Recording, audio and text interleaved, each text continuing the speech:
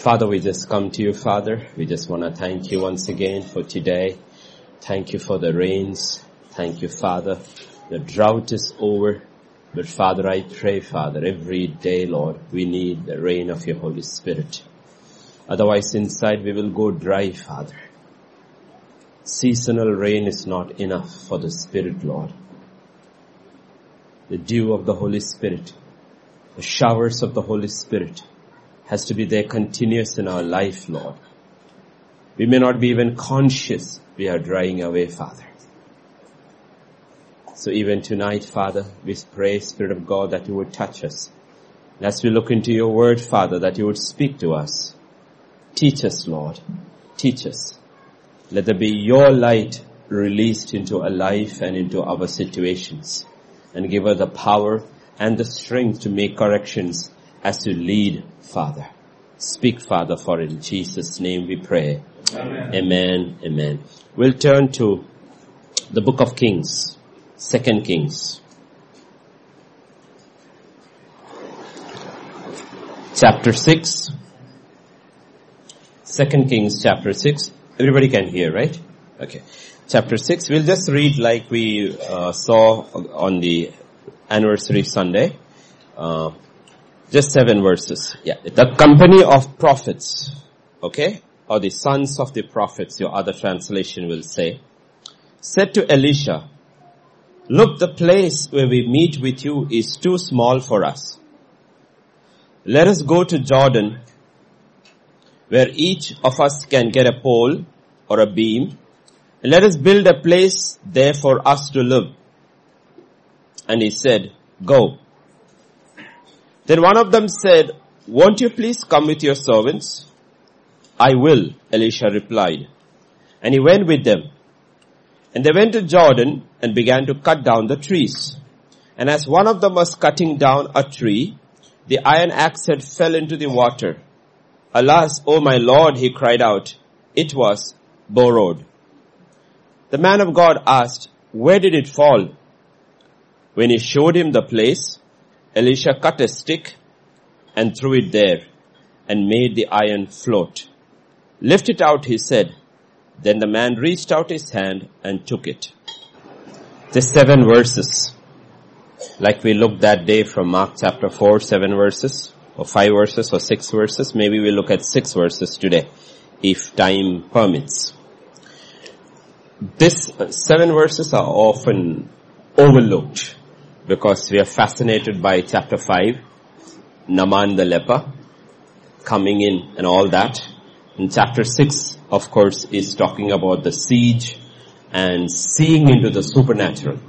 Remember when Elisha opens his servant's eyes. But in between these major events, you have what you call the interlude over there. Something actually is not connected with the major narrative, either about Naaman or the Syrians coming to take Elisha. But if you look at your Bible, if you have your Bibles open at that place, chapter 6, verse 1, before you go there, if you look at chapter 5 and verse 27. Okay, I like the Sunday and the Wednesday difference. Sundays you have the screen, the verse coming, and Wednesdays you have to have your Bibles with you. Okay, so we move to the modern age and go back to the old days, both, okay? Naaman's leprosy will cling to you and to your descendants forever. Then Gehazi went from Elisha's presence and he was leprous as white as snow. Okay. That's how chapter 5 ends. That's how chapter 5 ends. Keep always this context. How one chapter ends, the other chapter begins, because these are all narratives as the Holy Spirit fixed it, not as man fixed it. You see, in the the epistle according to John, the Holy Spirit through Apostle John will tell what every human being after Adam and Eve sinned, the old nature come. We all struggle. Primarily, it is put in 3 brackets. One is the lust of the flesh. The other is the lust of the eyes. And the other is the pride of life. That's the old man, the fallen man, that flesh that came alive. Flesh is a spiritual entity. Flesh is not your body. Okay? Flesh is a spiritual entity which came into being. And remember, the world is made for the flesh. They're made for each other. It was the lust of the flesh that caused Gehazi to desire. I hope you know the story of Gehazi, right? Everybody knows except the children. Everybody knows the story of Gehazi. It was the lust of the flesh that caused Gehazi to desire the comforts, the ease, the luxury of the silver which Elisha rejected. Okay, Elisha rejected the offer made by Naaman. Gehazi lusted what that money could bring. Okay, that was the lust of the flesh. The lust of the eyes was that caused him to covet both the silver, the talent of silver, and the clothes, the clothing. Because remember, those days and these days, people lust after clothing or fashionable clothing. Okay? And it was the pride of life that caused him to think that he was smarter than Elisha. He thought, okay, this old guy doesn't know how to move with the new crowd. Okay, he thought, I need to be one up on him. So you need to realize these three was there. And what happened was that brought him down. That brought him down.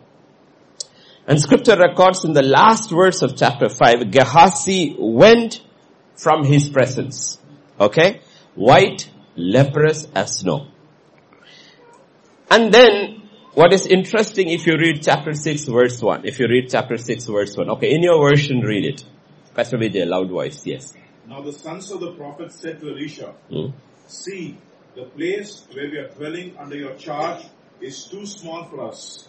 Okay, it's interesting, right? That's not how would we think. Let's imagine 50 sons of prophets. Just imagine the number has 50 because when Elisha started at every place Elijah go, there were 50 sons of prophet. So let's imagine the 50 sons of prophet and Elisha and his main servant Gehazi.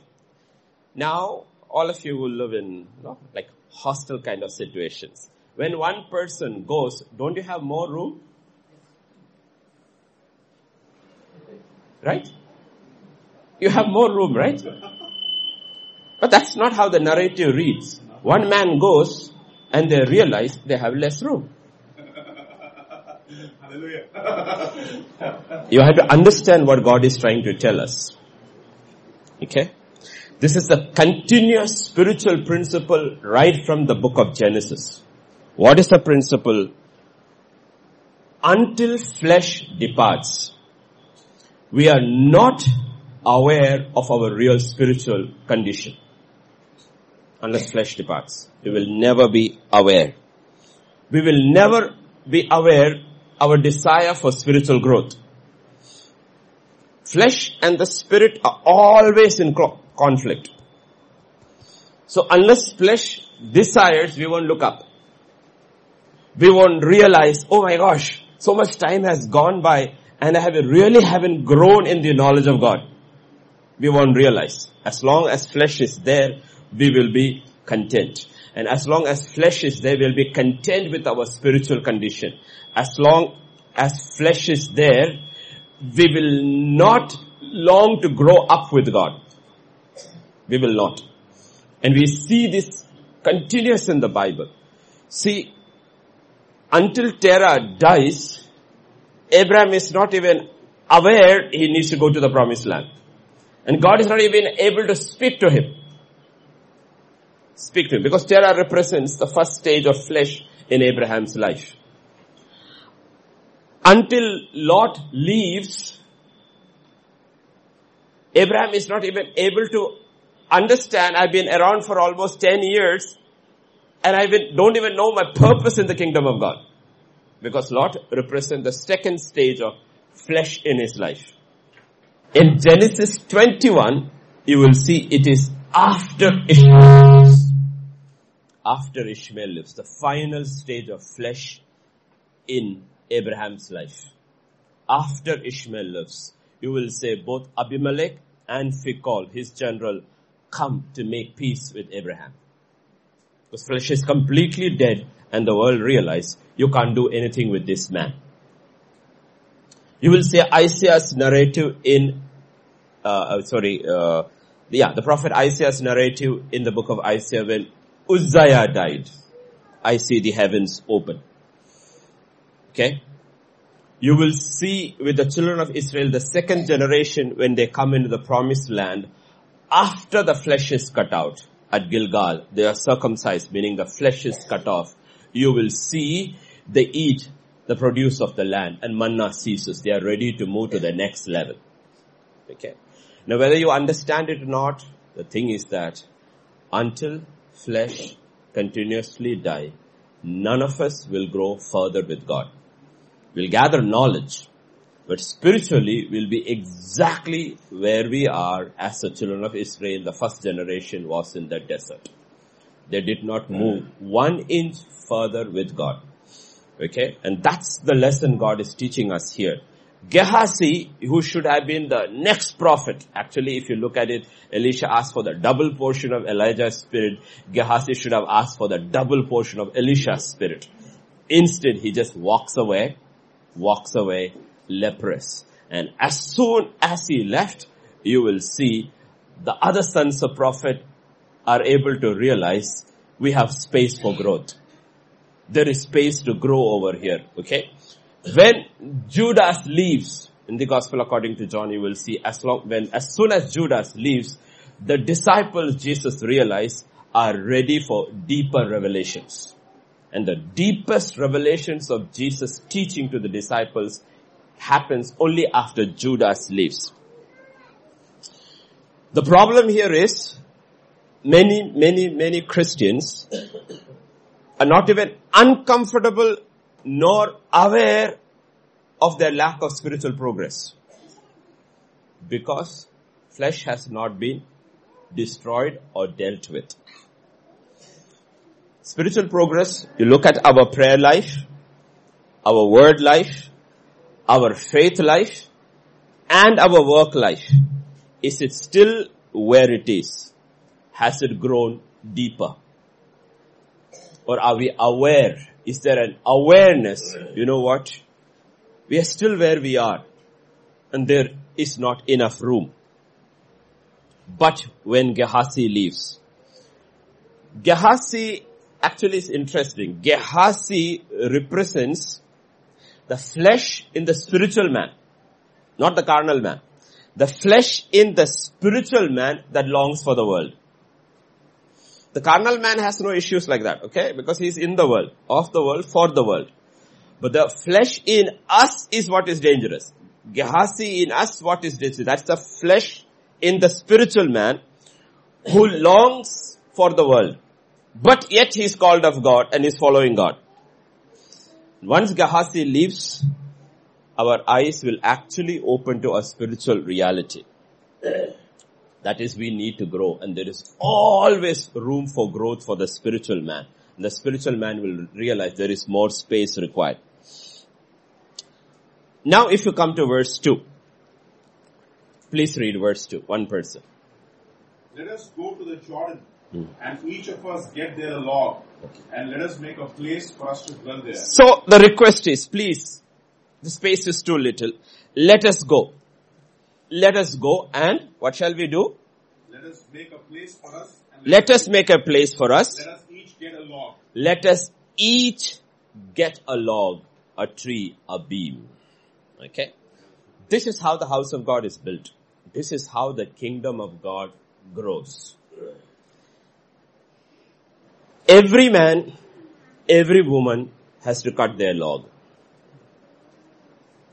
Every man, every woman has to do their part.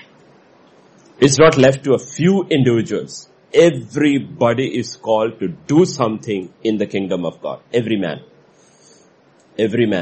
every woman who is part of the kingdom of God. Even a child that is born again, you will see the child Samuel ministered before the Lord under Eli. Even he realizes, yes, Hepzibah, even he realizes there is something he has to do. Every man. Remember, they are called sons of prophets. Sons of prophets, okay? Or company of prophets. You need to realize that title actually applies to us because the new covenant entirely is prophetic. Is prophetic. Everyone is called to be prophetic because our work, our life is pointing to the future, that is the kingdom of God that is coming. Kingdom of God is coming. Abraham's life was so prophetic that all the Gentiles around this man and his God was different.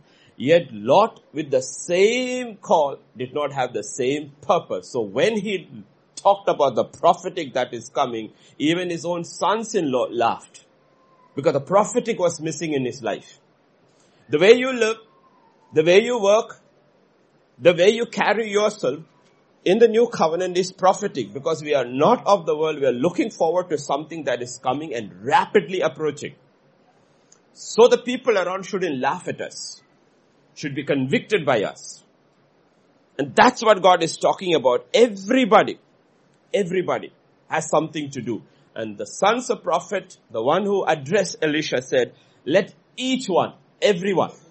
And if you look at it, they're just called sons of prophets. There's no name recognition. There's no names mentioned. Just to be faithful in doing your individual task. Actually, there was only one whose name is mentioned. That was Gehazi.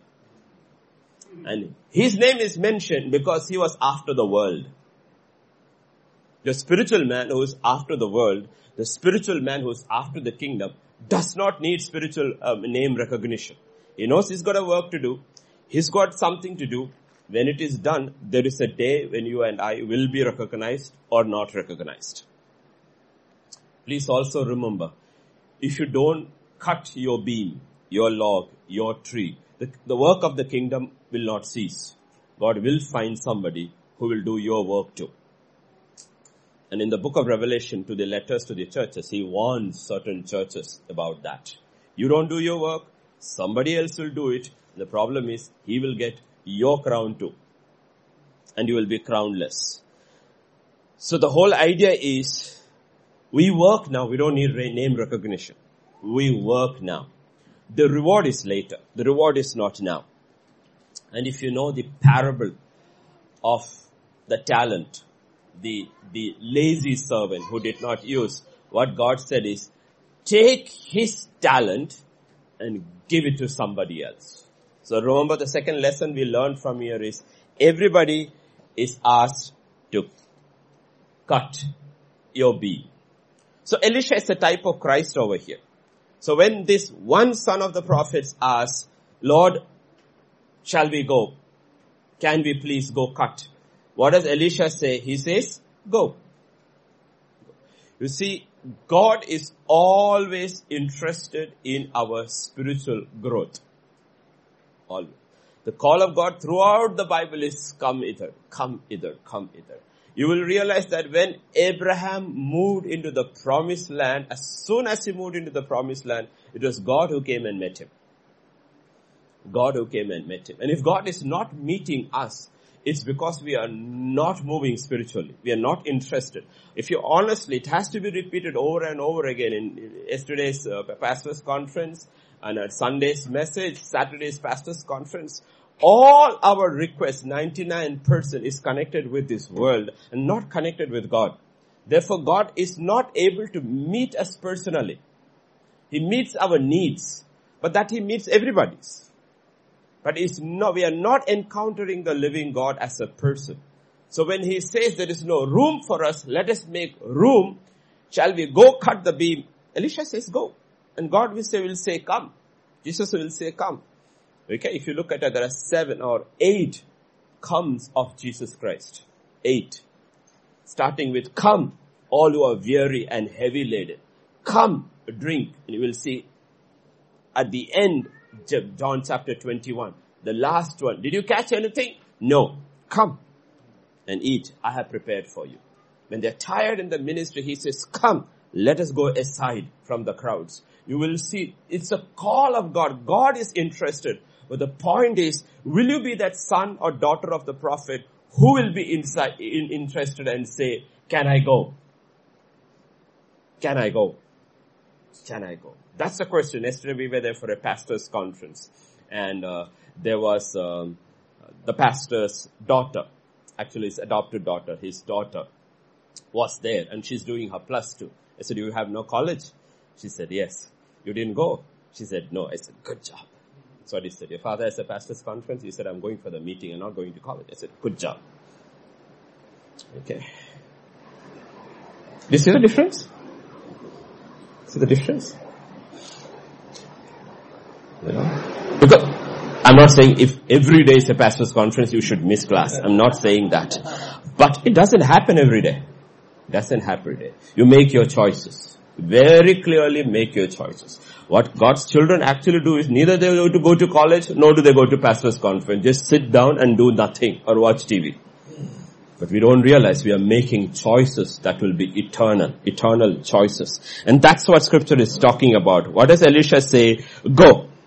When we want to grow, God is interested. God is always interested. When we want to be useful for God, God is always interested. So age is not a factor.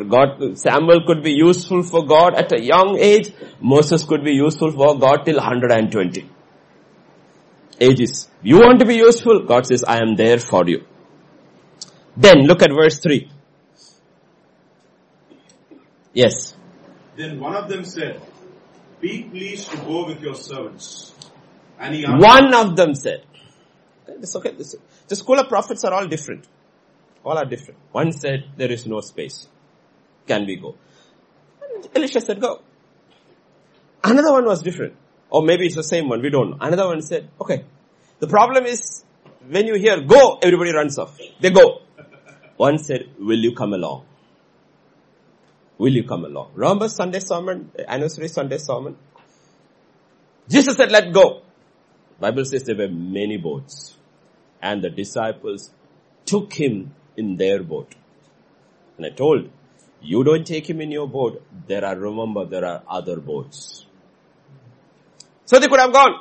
If this man hadn't asked, if there were 49, this one man hadn't asked, all 50 of them have gone without Elisha.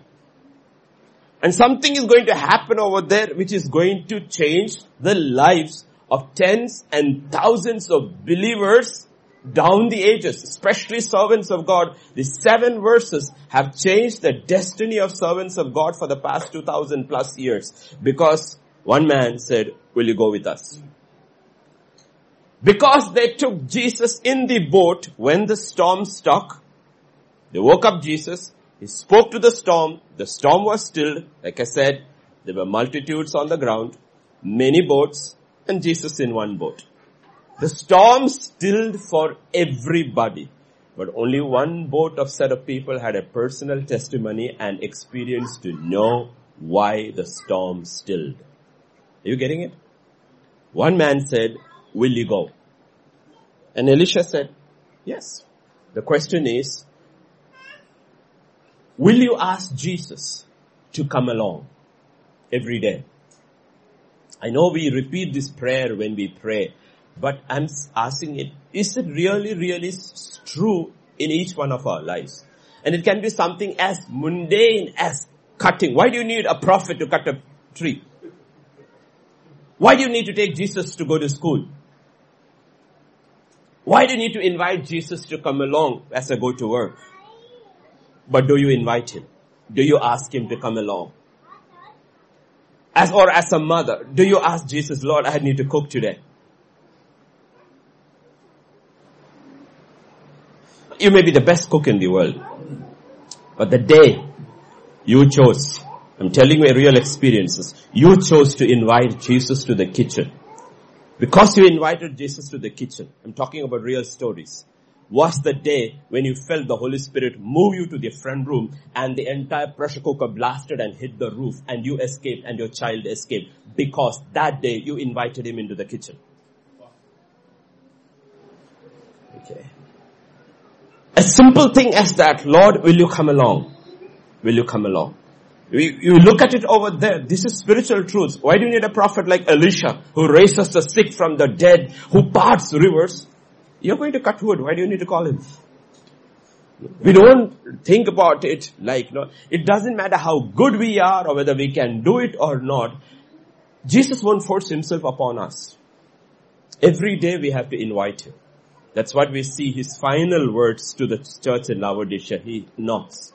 He can break the doors open if he wants. He can barge into anybody's life because all earth and its fullness belongs to him and everybody belongs to him. He doesn't need to ask permission, but he does. So it is our duty to invite him. And it doesn't matter how good you are. And yesterday I was telling the pastor, it doesn't matter whether you have 25 years of ministry experience. It is irrelevant. Every day is a new day. And you need to call him back and say, Lord, come with me. Go with me. Go before me. Everyone, go with me. Go before me. It's as simple as that. And that's what is happening over there. They took him along. Will you come along? Or we can do in our own strength. Our own strength. Or we can ask Jesus to come along. That's what Moses said, right? Moses said, the smartest guy living on earth, secular education wise, asked God, will you teach me your ways? Will you come along with me? And God said, I like your prayer. I like it. Now, what is he going to do actually?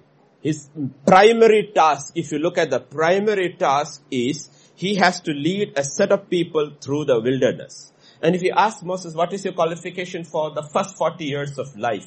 All the wisdom, knowledge of Egypt. What's your second qualification of the next 40 years? Traveling in the wilderness. Both ways I am the most qualified in this crowd. But what does he say? Will you teach me? Will you help me? Will you take me along? And you know what God says?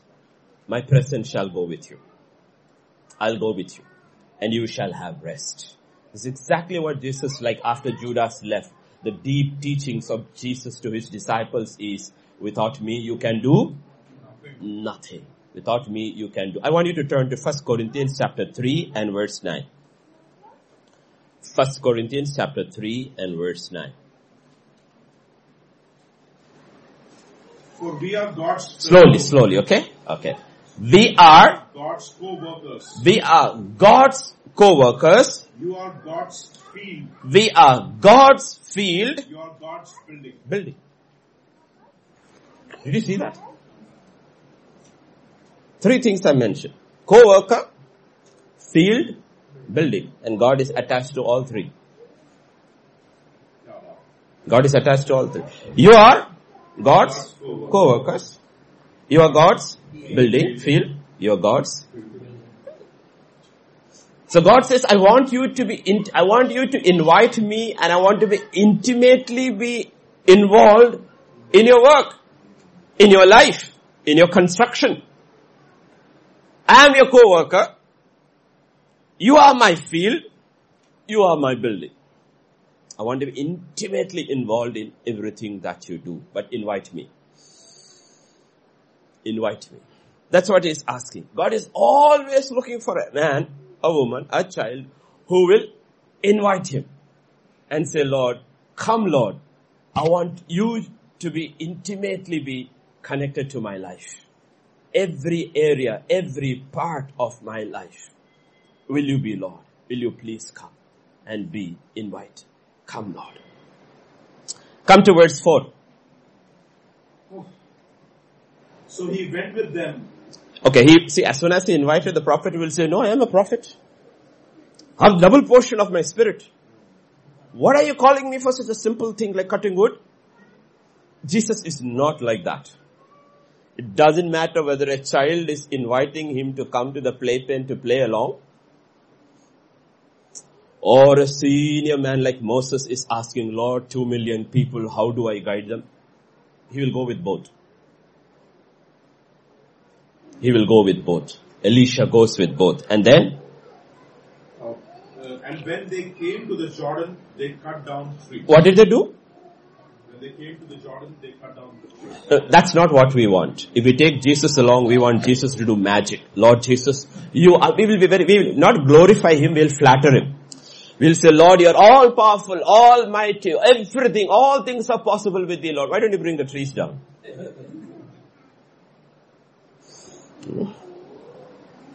That's how you flatter him. No, we don't study the entire academic year and then exams comes, Lord, we know all things are possible with thee, Lord. And all things are possible with those who believe. I believe you can give me a rank. Because we don't want to cut down the tree which involves labor. Which involves labor. That's what the Bible is talking about. Hard work, labor. And who are these? Sons of prophets. To build the house. Hard work, labor. So it doesn't matter whether it is ministry or the world. God says there is something called hard work. Hard work. The problem is, people want a great home, but they don't want to work for it. People want a wonderful family, but they don't want to work for it. They want a fantastic church, but they don't want to work for it. They want incredible children, successful children, but they don't want to work for it. So they expect a miracle.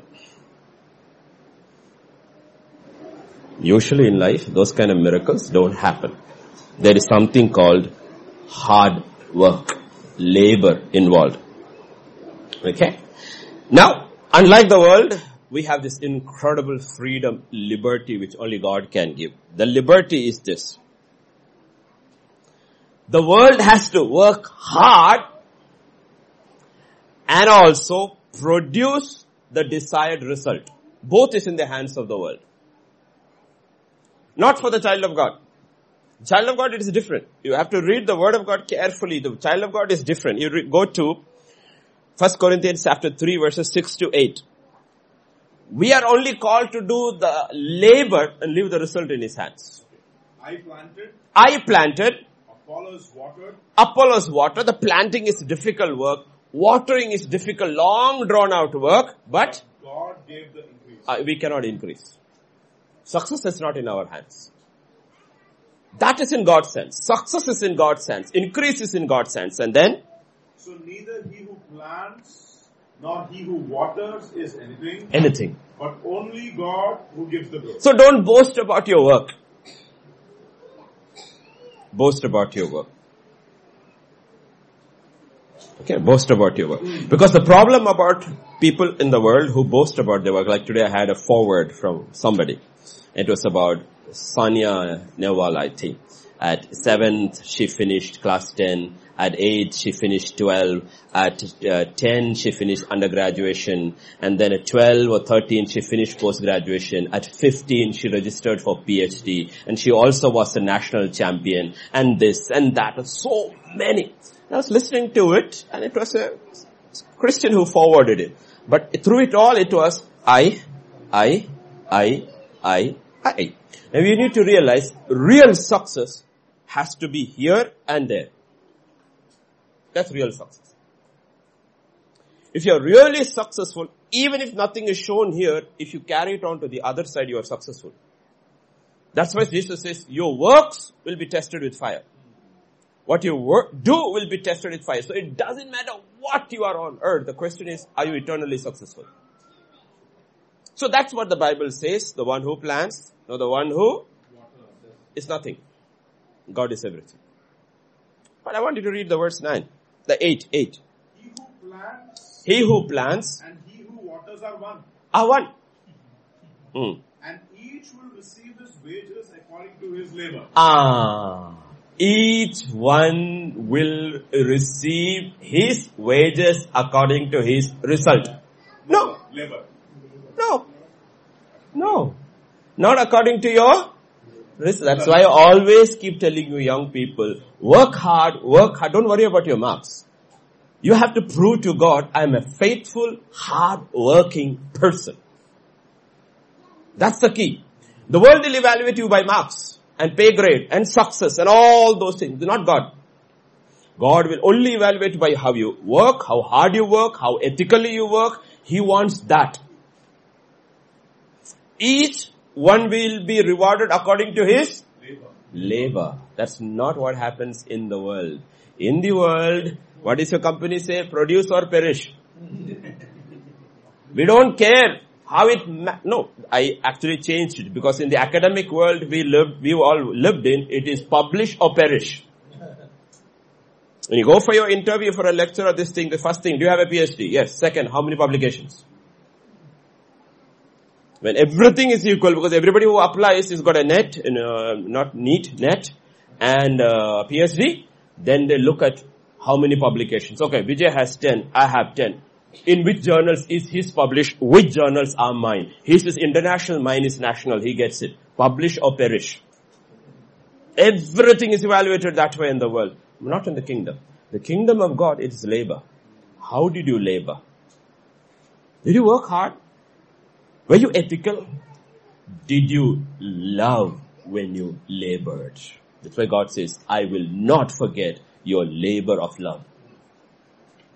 Through it all, did you love your colleagues? Did you pray for your colleagues? Did you love the children you took care of? Did you love the students you taught?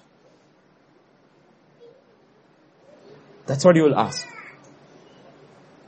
So, in God's kingdom, evaluation is different. So, though we are evaluated in our secular world by parameters of the world, don't take it to heart.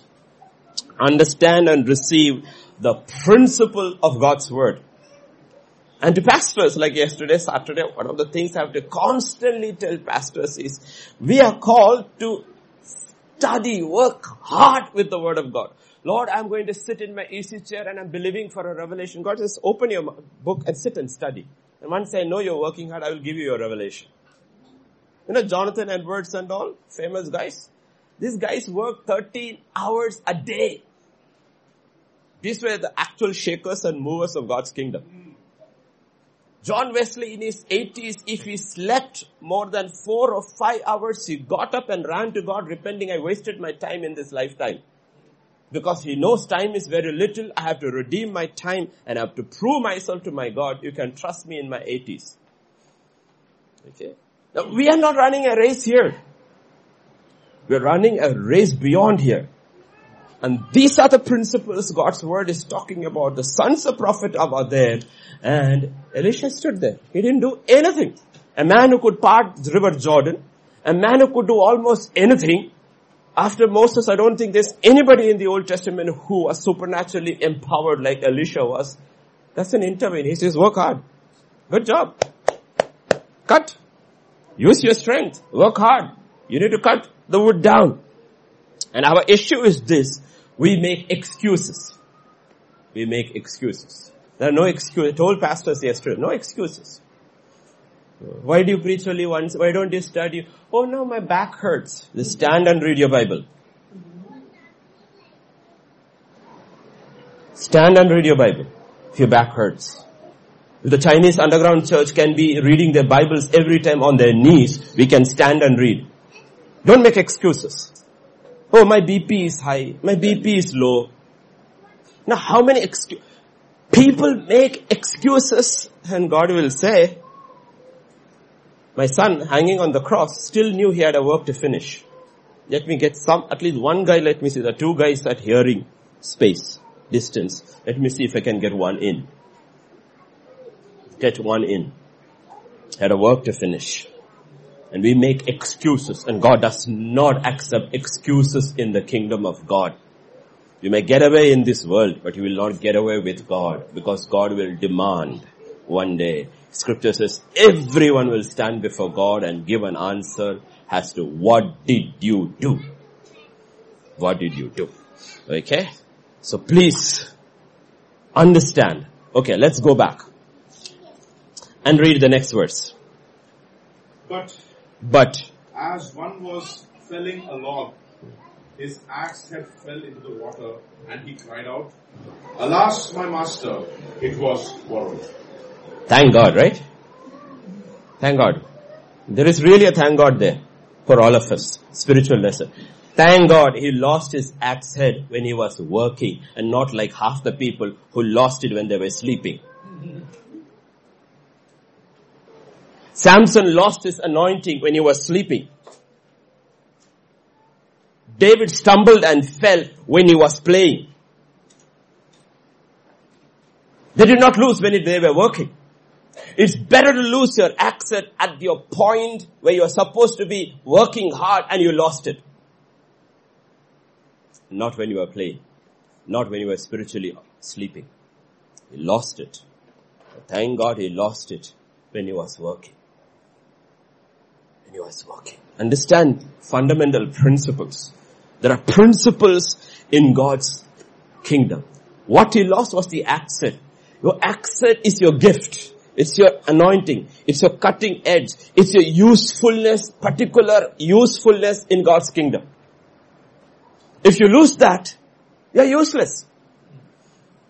As soon as the anointing left, Samson was just like any other Israelite. He was destined to deliver, but the accent was gone. He couldn't even deliver himself. That was his destiny. He couldn't even deliver himself. Please remember this. The Bible is very, very clear. Thank God he lost his accent when he was working. When he was working, not when he was sleeping. Because scripture says Samson did not even know the anointing was gone. Why? He was sleeping. He had been sleeping for a long time. Did not even know. Did not even know. Thank God he lost it when he was working. Now, if you come to Ecclesiastes chapter 10 and verse 10, mark it, young people, in your Bible, okay? Whenever you come to Bible study and you can read, you have your Bible, I'll tell you, invest in a marker. Invest in a marker. Okay, you write notes also, but invest in a marker. Write notes in your diary and mark your Bible with a marker. Because in life you will realize those marked ones were those certain times in your life where God spoke to you. Yes. If the iron is blunt. If the iron is blunt. And one does not sharpen the edge. One does not sharpen its edge. He must use more strength. You must use more strength. But wisdom helps one to succeed. If the edge is blunt. If the axe head is not sharp, you know what? You will have to use more strength. If your knife, let's forget axe, because I don't think none of you boys may know, only must have heard about axe effect. They don't know what an axe is. Okay. But let's talk about a knife. If you want to cut something, your knife needs to be sharp. If the axe head or the knife edge is blunt, even if it's a knife or whether it is an axe, it has two components. One component is the axe head, the other is the handle. Other is the handle. Here it is talking about the edge. When we lose our edge, our sharpness, spiritual sharpness, how do we lose our spiritual sharpness? To understand how you lose your spiritual sharpness, first you need to realize how do you become spiritually sharp. Because every axe was once upon a time a piece of iron. It didn't automatically become sharp. The blacksmith put it through a process and made it sharp. So how do you sharpen and keep yourself sharp? The book of Proverbs in chapter 27 and verse 17 will say,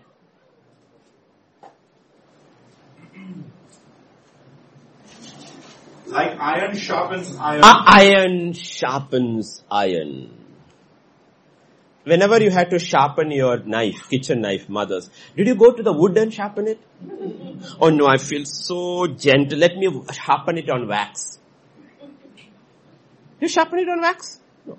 Either you sharpen old days on a stone, hard flint, it was called a flint, sharpen it, or iron, two knives. The fellow who comes on that cycle with that, no, sparks will fly. What is he doing? He's sharpening. Iron sharpens iron. Iron sharpens iron. Point is, if you want to be spiritually sharpened, you have to choose your company. You have to choose your company. Otherwise you will not. Today it's much more easier because we have what is called media available. You choose who you're going to listen to. You choose who you're going to listen to. I know Pastor Vijay does, we do. We are very careful because we know we have limited time to study. Who we listen to? We don't listen to these, sloppy preachers. We don't even listen to preachers we think are similar to us. We listen to preachers we think we use the American term, who are above my pay grade. Above my pay grade. When you listen to people you know are up there. That's why many of you struggle with the evening devotion. Spurgeon. No? I don't just admire Spurgeon.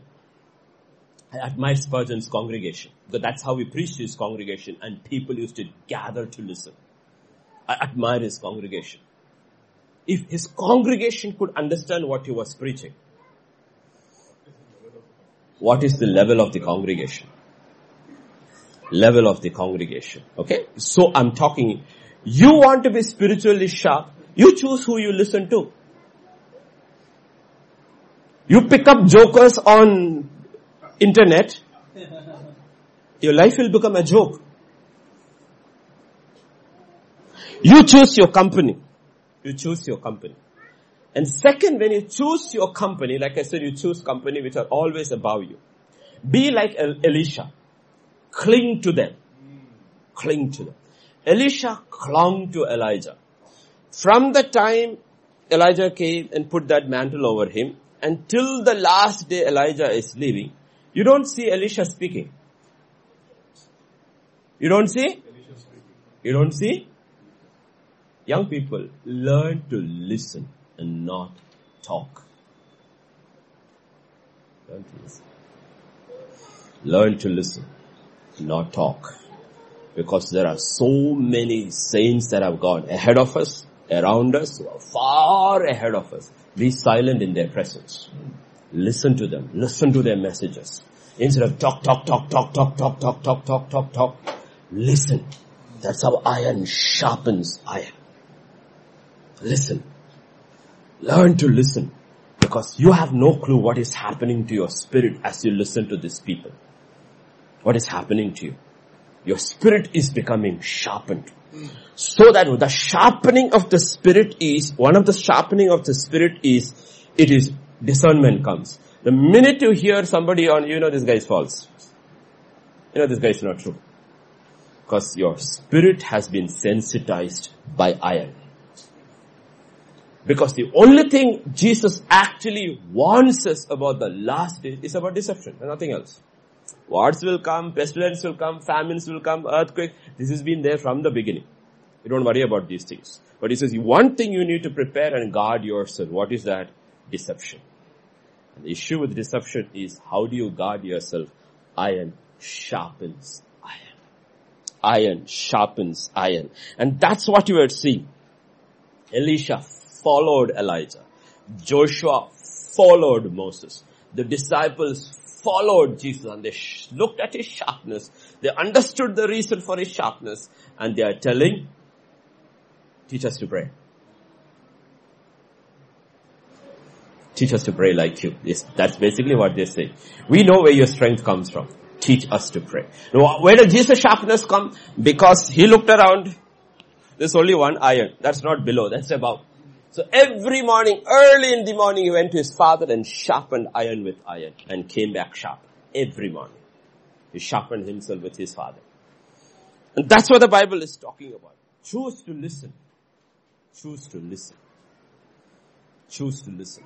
The problem is, if we don't be careful about what we listen to and how we listen to, the problem is, we'll allow our flesh to go and we'll choose always fleshly, carnal company. Carnal company. Choose company. And we will not even realize, you may think you're having fellowship, but that fellowship is not sharpening you at all. It's a waste of time. It's a waste of time. You should have little seasons of good entertainment, clean entertainment. But if life is all an entertainment, you were never trained. Training and entertaining is just one enter is there, like enter the dragon. Enter training. You know what has happened finally? The devil has successfully raised up a generation who don't read. They're on to media. The problem with media is media can be controlled. Now we hear the congressional hearings and all the things that are coming out of Google executives. We don't care. Because Google is a private enterprise. It's very difficult for Congress to control it. So they're saying, we will control speech. We will censor. We will see what reaches the people. What we think is right only will reach the people. Suddenly you will have an entire millennial generation who will think, believe, and react exactly what the Antichrist wants you to. Because you don't read.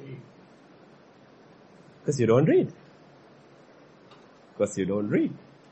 In 15-20, Jesus tarries to come. In another 15-20 years, if things don't change the way media is going, I believe all the conservative sites, all the conservative speakers, everybody will be removed from Google, YouTube, social media. Everybody will be removed. And the ones who had the discipline to read will survive. Will survive. Because they cannot come and take books away. They will do that too. But by then those ideas should have been in our heads. We know how to think. Choose your company carefully, because iron sharpens iron. And remember, there are 3 primary things, all important. I will put them in like equal share I will give you. Or let's say 40, 40, 20. Prayer, that is fellowship with God. I call prayer as fellowship with God. Word, studying, meditating upon the word, has understanding the ways of God, and fellowship with the company of believers. These 3 are primary to keep yourself sharp. There's no other way. If you have lost your bluntness, your sharpness have become blunt, check these 3. Yes, I'm praying. Okay. Yes, I read the word. But you don't fellowship. You don't fellowship. Still, you are blunt. Because it is in fellowship iron sharpens iron. You don't fellowship. You don't fellowship. Or you don't pray, you read the word, and you love fellowship. You're still not sharp. You need to balance these 3. These 3. Because this has eternal consequences. Eternal consequences. Let me ask you people, those who are very good in worldly things, how did they become very good in worldly things? It's because of their worldly fellowship. Because of their worldly fellowship.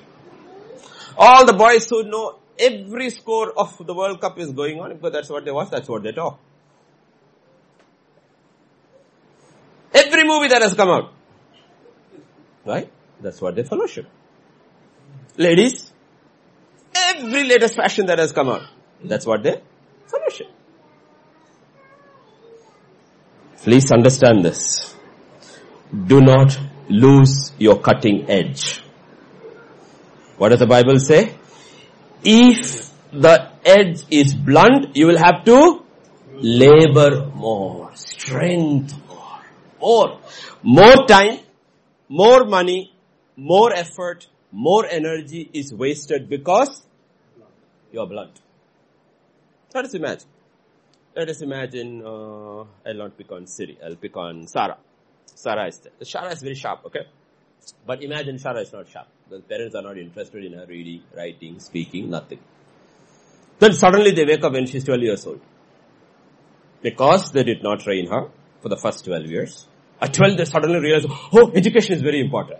Now what do they have to do? Morning tuition, afternoon between lunch break tuition, evening tuition, wake up early in the morning tuition, along with milk tuition. Why? You are spending so much energy, time, money, resources because the edge is blunt. That is what practically happens in the world. Resources are being wasted because edges are blunt. Because people are not doing what they are supposed to do. That's what they say about India, no? How many men do you need to change a bulb? They say 4 or 5. First to give the order. Second fellow to go buy it. Third fellow to hold the ladder. Fourth fellow to climb. Fifth fellow to hand the bulb that has fused. One fellow can do all of this. In India why public sector companies always run in loss? It's because edges are blunt. And if something happens in those companies, it's because there are some sharp edges there. They do all the work. And don't be a blunt instrument either in the world or in the kingdom. Because scripture is very clear, if you are blunt, you will end up using more and more and more and more resources. In this case, scripture says, the axe head flew off. What flew off? Axe head flew off. There can be two ways in which an axe head can fly off. Okay, fly off. Two ways. One is because the axe edge is blunt. Now, anybody here, I don't think there's anybody here other than me who's cut wood with an axe. I've done it all. Because of the way I grew up, I've done it all. Okay? So I know what an axe is, how an axe has to be used, how an axe has to be held, how it has to be cut if it has to be effective. So this is not story for me. I understand it well. The problem is if the axe head is sharp and if the handle is loose, when you swing it, even if the handle comes off because the sharp is edge, it will bite into the wood and stay there. It won't fly off. The handle is loose, you will be holding the handle, but the axe head is in the wood. But if the axe head is blunt and the handle is loose, it goes flying. But here I believe the handle was loose. Is loose. The question is, how firmly are we attached to the handle? How firmly are we attached to the Word of God? Axe head can come off. Everybody's axe head has come off once. You need to understand this is why we have terms in English. Many terms in English are biblical. If, let us say, Srikant loses his temper. And Sapna calls me and say, you know what, Pastor Srikant shouted at me. What happened? What made him fly off the handle? That's exactly comes from 2 Kings chapter 6. Fly off the handle means you lose control. It went off the handle. Okay. Why? Because we were not connected firm. How firmly are we connected to the Word of God? Or do we play fast and loose with the Word of God? Samson flew off the handle, but he could be restored at the end. David flew off the handle a couple of times, but he could be restored. Saul flew off the handle, he could never be restored. Because never at any point in his life was he firmly attached. So the question God is asking us is, how firmly are we attached? Like I said, Samson, Saul, Gehazi, all flew off the handle. Little Samuel from the beginning till the end was firmly attached. Firmly attached. God is asking, are you firmly attached to the Word or are you firmly attached to the world? If you are attached to the world until you are detached, the Word is not going to work in anybody's life. It's not going to work in anybody's life. Do you know how you keep it attached? Do you know how you keep it attached? You take the axe handle is like narrower down and very smooth and broader at the top where the axe head is attached. I'll tell you what those who use the axe do every day. When you take your axe or your spade, okay, all similar. First thing you check is whether it is loose or tight. Okay. One of the ways you do it is you always will hit it on the ground to see it is firm. Okay. Sometimes what we do is that portion that is little up, we take a knife and we split a lid and drive a wedge in carefully, because if you drive the wedge in too much, the whole thing will split. Okay. But the usual way you do every day is that you hit the handle, top that part in, to see it is firm. One of the way God keeps His people fit to their gift, their usefulness, He breaks them daily. That's why if you see the top of an axe, it is broken and splayed like this in every direction. And because of that, the axe head remains firmly to the handle. You look at another handle, wow, it looks so nice, the top looks smooth, the bottom looks smooth, the axe head is shining, you use it, the flies off. We want to be very smooth characters in the world. That's why we fly off. But if you look at over here, if you look at how the imagery that is using, if you want to be firmly attached, God says, that is how it is. That is how it is. It's not your words. It's not your words. Words can be similar. It's your life. Your life of following hard after God. Your life of constantly repentance. That's what keeps you attached to God, because everybody will fall. If you go by words, I hope you remember your scripture. At the first point at Gilgal, to Jericho, to Jordan and all, okay, Bethel, all. Every time Elijah tells Elisha, why are you following me? Stay here. What is Elisha's exact words? As long as you live. No, before that. As long as the Lord lives. What does he say? As long as the Lord lives. What does he say? As long as the Lord lives and you live. Listen, as long as the Lord lives and you live, I am attached to you like a clam. I'm not going to leave you. But let me interesting if you read Bible carefully. When Naaman comes, he's healed, he offers, Elisha refuses, he goes back. When he goes back with his silver and his gold, Gehazi is running after him. When Gehazi is running after him, do you know what Gehazi says? As long as the Lord lives, I'm not going to let go of this opportunity. You know the difference between Gehazi and Elisha? Gehazi colors God with the eyes of gold, because he's never yoked to Elisha. Elisha says, as long as the Lord lives, and you live. I've seen him, but I have understood him through you. Gehazi never understood either Elisha's God or Elisha's spirit. Never did. So our words can be the same. Both of them said the same thing. Gehazi said the same thing. Elisha said the same thing. As the Lord lives. But they were running in absolutely opposite direction. One was running towards the world and gain. The other was running for the double portion of the Spirit. Words were the same. So God is saying it's not your words. Internally, inside, spiritually, what are you attached to? Gehazi was attached to gold. Elisha was attached to the Spirit of God. That's what he wanted. What's that you want? Ask yourself this question. What is that you want? What is that you want?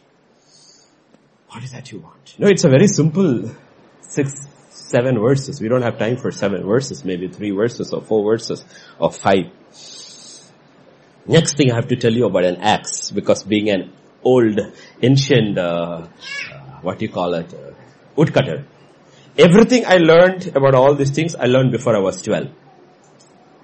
I learned everything before 12. How to cut wood, how to cut a chicken, how to cook, how to wash your own clothes, how to iron your own clothes, how to clean your house clean, sweep, swab. Everything I had to learn, I learned before 12. Everything. And I thank God I learned all these things. I didn't realize this will be all useful for preaching one day. Okay. So one of the things which you learn is that if you are out and you're planning to cut tomorrow, you don't leave your axe open like that. Because it will rain, dew will come, you come in the morning, there is rust on it.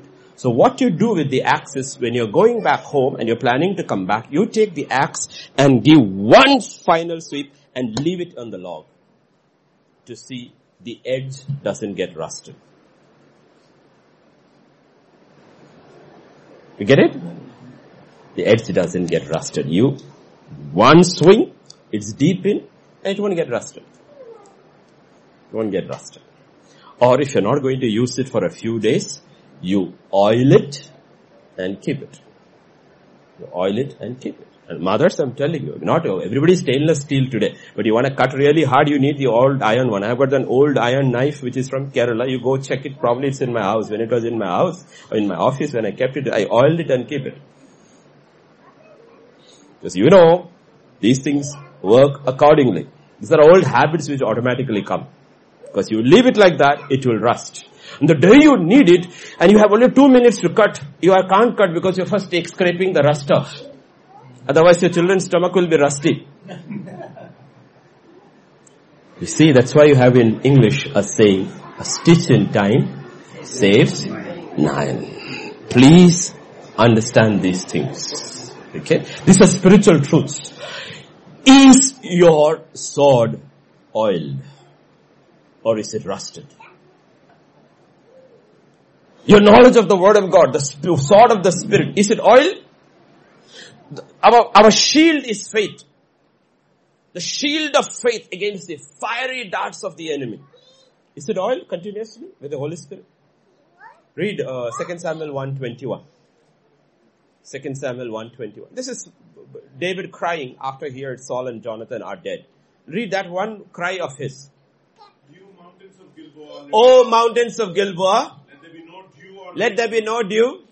Nor fields of offerings. Or fields of offerings. For there the shield of the mighty was defiled.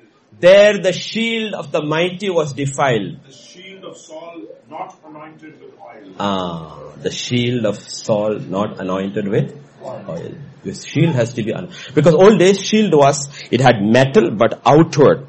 Outside was not metal. Outside was leather. Outside was leather. Because the reason for leather on the outside, old days, thick leather was, so when the arrows were shot, the leather absorbs the shock. Otherwise it could skid and hit the next fellow. So the leather takes in, the steel stops it. The problem with leather, it has to be oiled. Otherwise it will crack. That's why we polish our shoes. But our shoes are treated leather. So God is saying, I'm giving you the shield of faith. Is it oiled? Is it oiled? How's the sword of your spirit? How's your axe head? Your gift. Is it oiled? Or is it rusted? That's a question God is asking. Has the shine gone? Has the shine gone? The other side of it. Has the shine gone? Because one of the worst things in ministry I actually hate is pastors, ministers, people who have no zeal. A zealous Christian is the worst thing to happen in a church. Everybody God can talk. He can talk to everybody else. He can talk to Ephesus. He can talk to Sardis, shout at Pergamum. He can talk to Smyrna.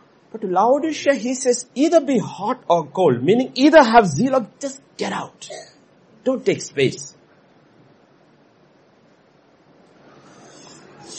The worst thing to happen, the greatest event ever happened in human history is God becoming man, living this life, dying for us to take us to heaven. Nobody's passionate about it.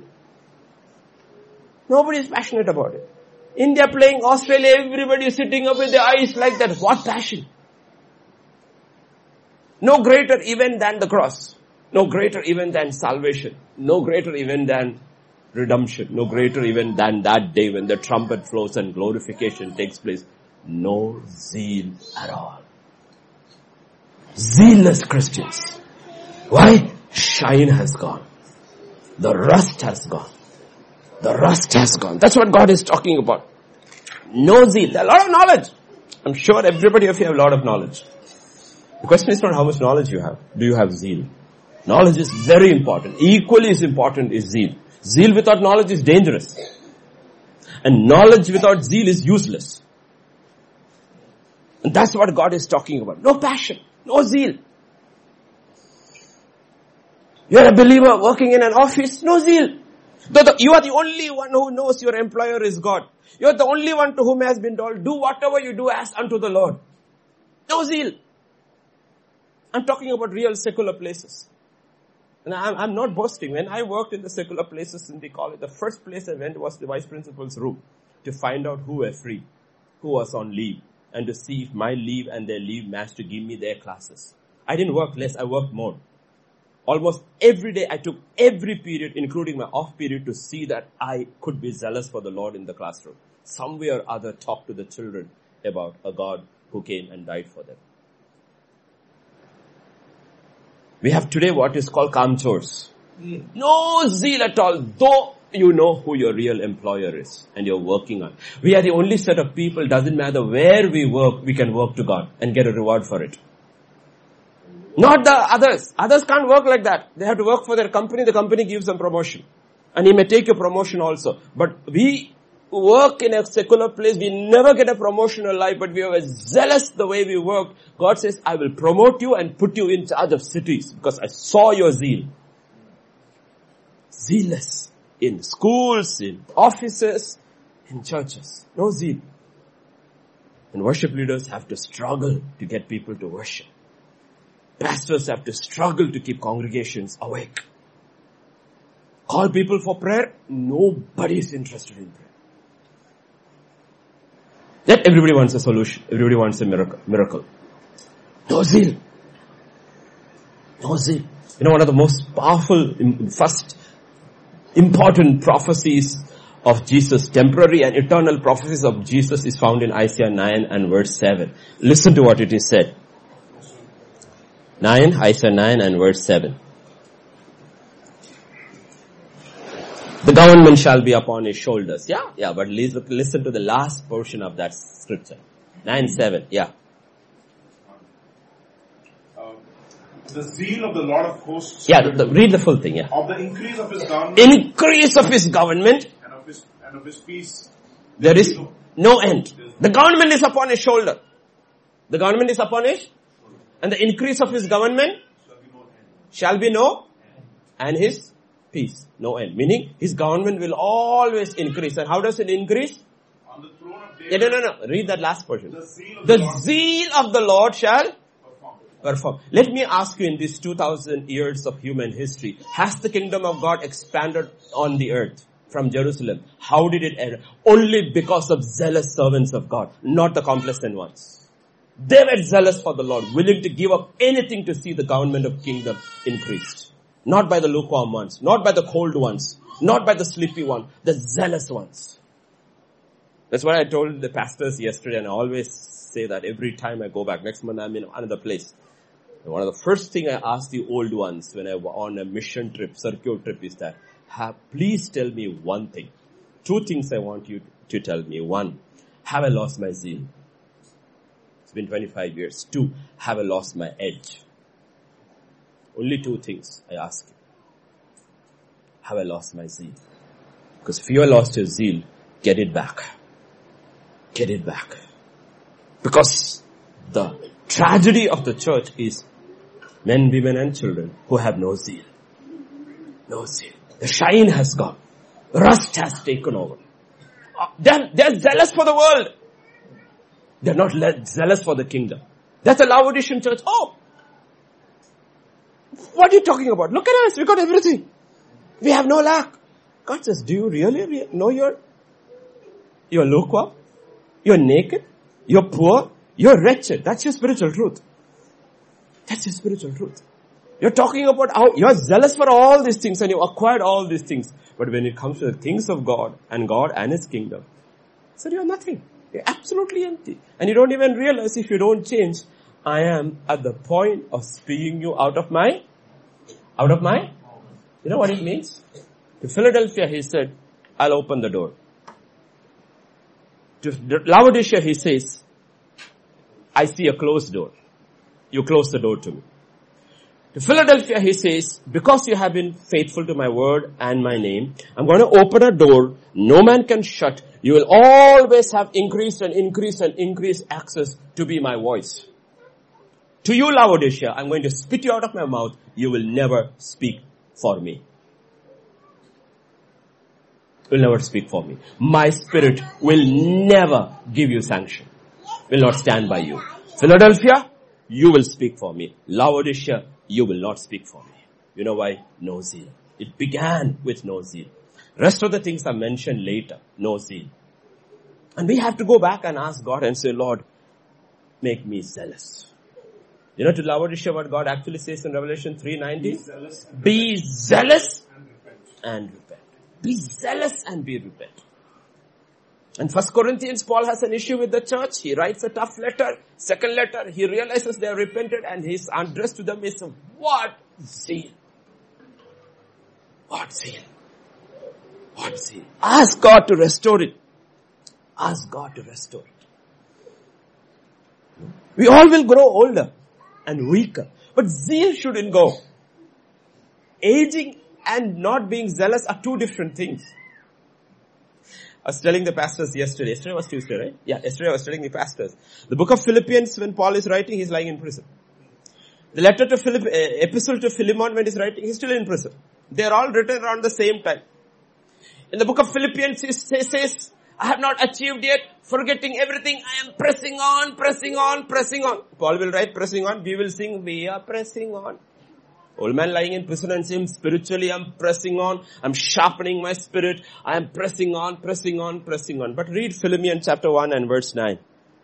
Yet for love's sake, I prefer to appeal to you. I prefer to appeal to you. I, Paul, an old man. I, Paul, an old man. Little nuggets over there. Who is saying I'm pressing on? Old man. I'm still pressing on. For what? For what Christ got hold of me. I'm old. I'm lying in chains. Here, the race has never finished and never looked back. My zeal has never gone. I'm pressing on. This is the old man. He himself says he's an old man. Telling the young Timothy, utho yaar, utho Timothy. Wake up. Fan back to flames. What is this, Timothy? No zeal at all. I laid hands. I passed on the gift to you. No zeal at all. You have to ask yourself, how is my axe? How is my axe? Has it lost its sharpness? Is it loose in the handle? Loose in the handle? Is it rusty? Has the shine gone? Did I leave it out in the open? Neglected it? Didn't guard it? Didn't protect it? Didn't oil it? Did he leave it like that? That's what happened to Timothy. Neglected. Supernatural gift. Neglected. It says, get it back. Get the shine back. Get the shine back. I'll stop there. Because it's already. Pastor Vijay, continue next Wednesday. Okay? Next Wednesday I'm not here. I'm not here for many Wednesdays. Okay? But he will probably continue from there. Okay? You'll continue from there? Okay. You'll continue from there. Before I'll give a clue where to continue. Okay? So you continue from there. Ecclesiastes 10:10. And you start from there. Yeah. Iron sharpens. No, not iron sharpens iron. Yeah. If the iron is blunt. If the iron is blunt. And one does not sharpen. One doesn't sharpen. He must use more strength. You must use more. If you're blunt, you will have to use more strength. But wisdom helps one to succeed. Wisdom helps one to succeed. Whatever you are, be skillful in it. Be skillful. Bible will say be excellent. Whatever you are. It may be one talent. Doesn't matter. One talent. You're a one talent man. Doesn't matter. You be the best you can be in it. Best. That's the key. God is looking for those things. He's the one who gives the skill. But the point is that do you want to be skillful? Skillfulness. That wisdom is talking about skillfulness. Skillfulness will bring success. Will affect you. You will leave a deep mark in God's history. God's history. That's the first thing God says about the first man of faith. What does he say about Abel? Abel, though he is dead, still speaks. He left his mark in history. He left a deep cut in history. Though Abel is dead, he still speaks. Still speaks. Why? Be skillful. Try to be the best. You're not competing with anybody. Not competing with anybody. Try to be the best you can be in that particular area, to whether you are a cook, whether you are a house mother, whatever you are. It doesn't matter what you are. Be the best you can be. That's all God is talking about. Be the best you can. That's what Paul is telling to Timothy. Work hard. Work hard, Timothy. So that you can correctly divide the words. Other words, skillfully divide the word and never have to be ashamed. Never have to be ashamed. Be that. Whatever it is. Whatever it is. Be skillful. Be. No, that's what I said. And I was telling the pastors yesterday and they were laughing. I said, no, all our young mothers are there. No, a lot of young ladies, mothers are there. If you ask them to make roti, many of them it comes like map of India, map of China, map of, you know why? You have learned how to make roti, but you're not skillful. Cutting wood is like that. You don't hold that thing hard. You hold it firmly, but not hard. You don't cut like this. You cut sideways.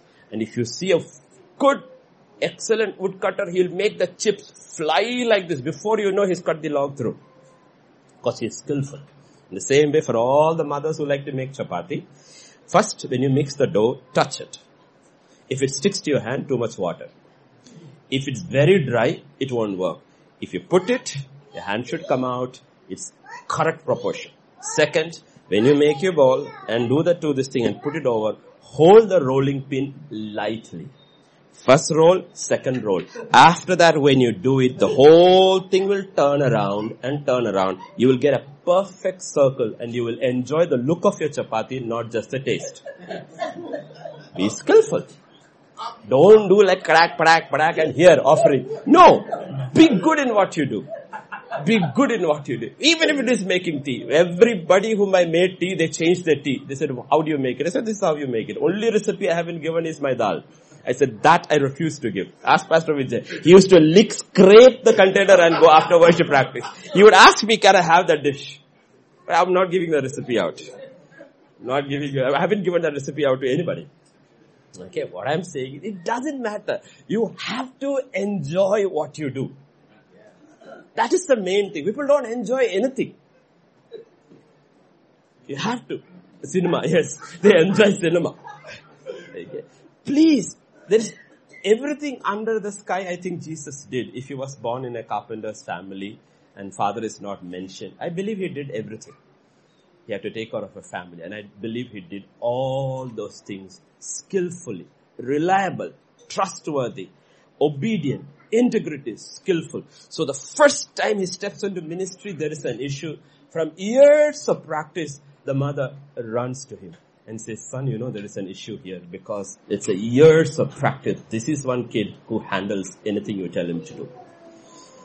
That's the reason she goes to him. Okay, that's what I want you to be in your workplaces every. You have to be so skillful in the middle of everybody, and there is an issue, the boss knows who to come to. To come to. It doesn't matter how many kings came and how many kings went. The kings knew who to go to. They knew, call Daniel. Call Joseph. They can handle it because they were skillful. Be skillful. Okay? See your axe is sharp. See your axe is fitted nicely. See that you never lose your zeal. And keep on. And all those who work in companies, let me tell you. Simple secret. Or students. Go to a class. After the first week, second week, from questions and all, you will know who are the good students. Right? Sit next to them. Don't sit with the loafer at the back bench. It's a choice you make. How choices we made when we were in school. Found out who are the smart ones, sat next to them. Because something will pass on to you. Go to a company, you know the ones who are good in those processes, sit next to them. It doesn't matter they don't like you. Doesn't matter. You are trying to learn something. Now, when I used to teach English in that college, I had all the English teachers at times from the staff room sitting in chairs outside my class to listen to how I taught. And they were not proud about it. They were humble. They heard the students speak, this new teacher has come and he's fantastic. So they decided we need to sit. We can't go sit in his class. So they asked the principal, can we sit outside? Principal said, go learn. There is no ego in these things. You want to succeed, sit near skillful people. Pick students who are good in your classroom, sit next to them. Good smart ones in your office, sit next to them. They may not like you, doesn't matter. You say, I like you. I like the way you work. Teach me too. That's how you do stuff. Instead, you know what people do? They will all go sit at the back. The fellow who is throwing these paper balls. And he's listening to cricket commentary at the back. They sit and finally they end up wondering why I never learned anything. It's because you chose. Skill doesn't come automatically. There are a lot of ways in which you become skillful. Walk around with them. Walk around with them and learn from them. Amen? Amen. Let's pray. Father, this evening we just thank you. We just praise you. We just worship you, Lord. Thank you, Father. Thank you, Lord. We just thank you, Lord. We know, Lord, all the things we have heard and you are preparing us has got nothing to do with this world. It's got to do with an eternity where there is no time. When the King of Kings and the Lord of Lords needs servants, sons and daughters to reign in eternity over all his possessions. A universe that is continuously expanding. Galaxies, oh Father, that cannot be even measured. And you're looking for people who are zealous for the Lord, whose edges are sharp, who have never lost their zeal, and who are skillful. Because it is written about you in Psalm 78 that you have wrought all these things through your skillful hands, O Lord. If the Father's hands are skillful, the children's hand too need to be skillful, because we are your children, Lord. So I pray, Father, today over your children here, that spirit of sloth and laziness will go. That spirit of hard work, the desire to do well, the desire to honor God in every place, every area that you are called to be zealous, to labor, to work hard, and never to lose the shine. Never lose the shine, Lord.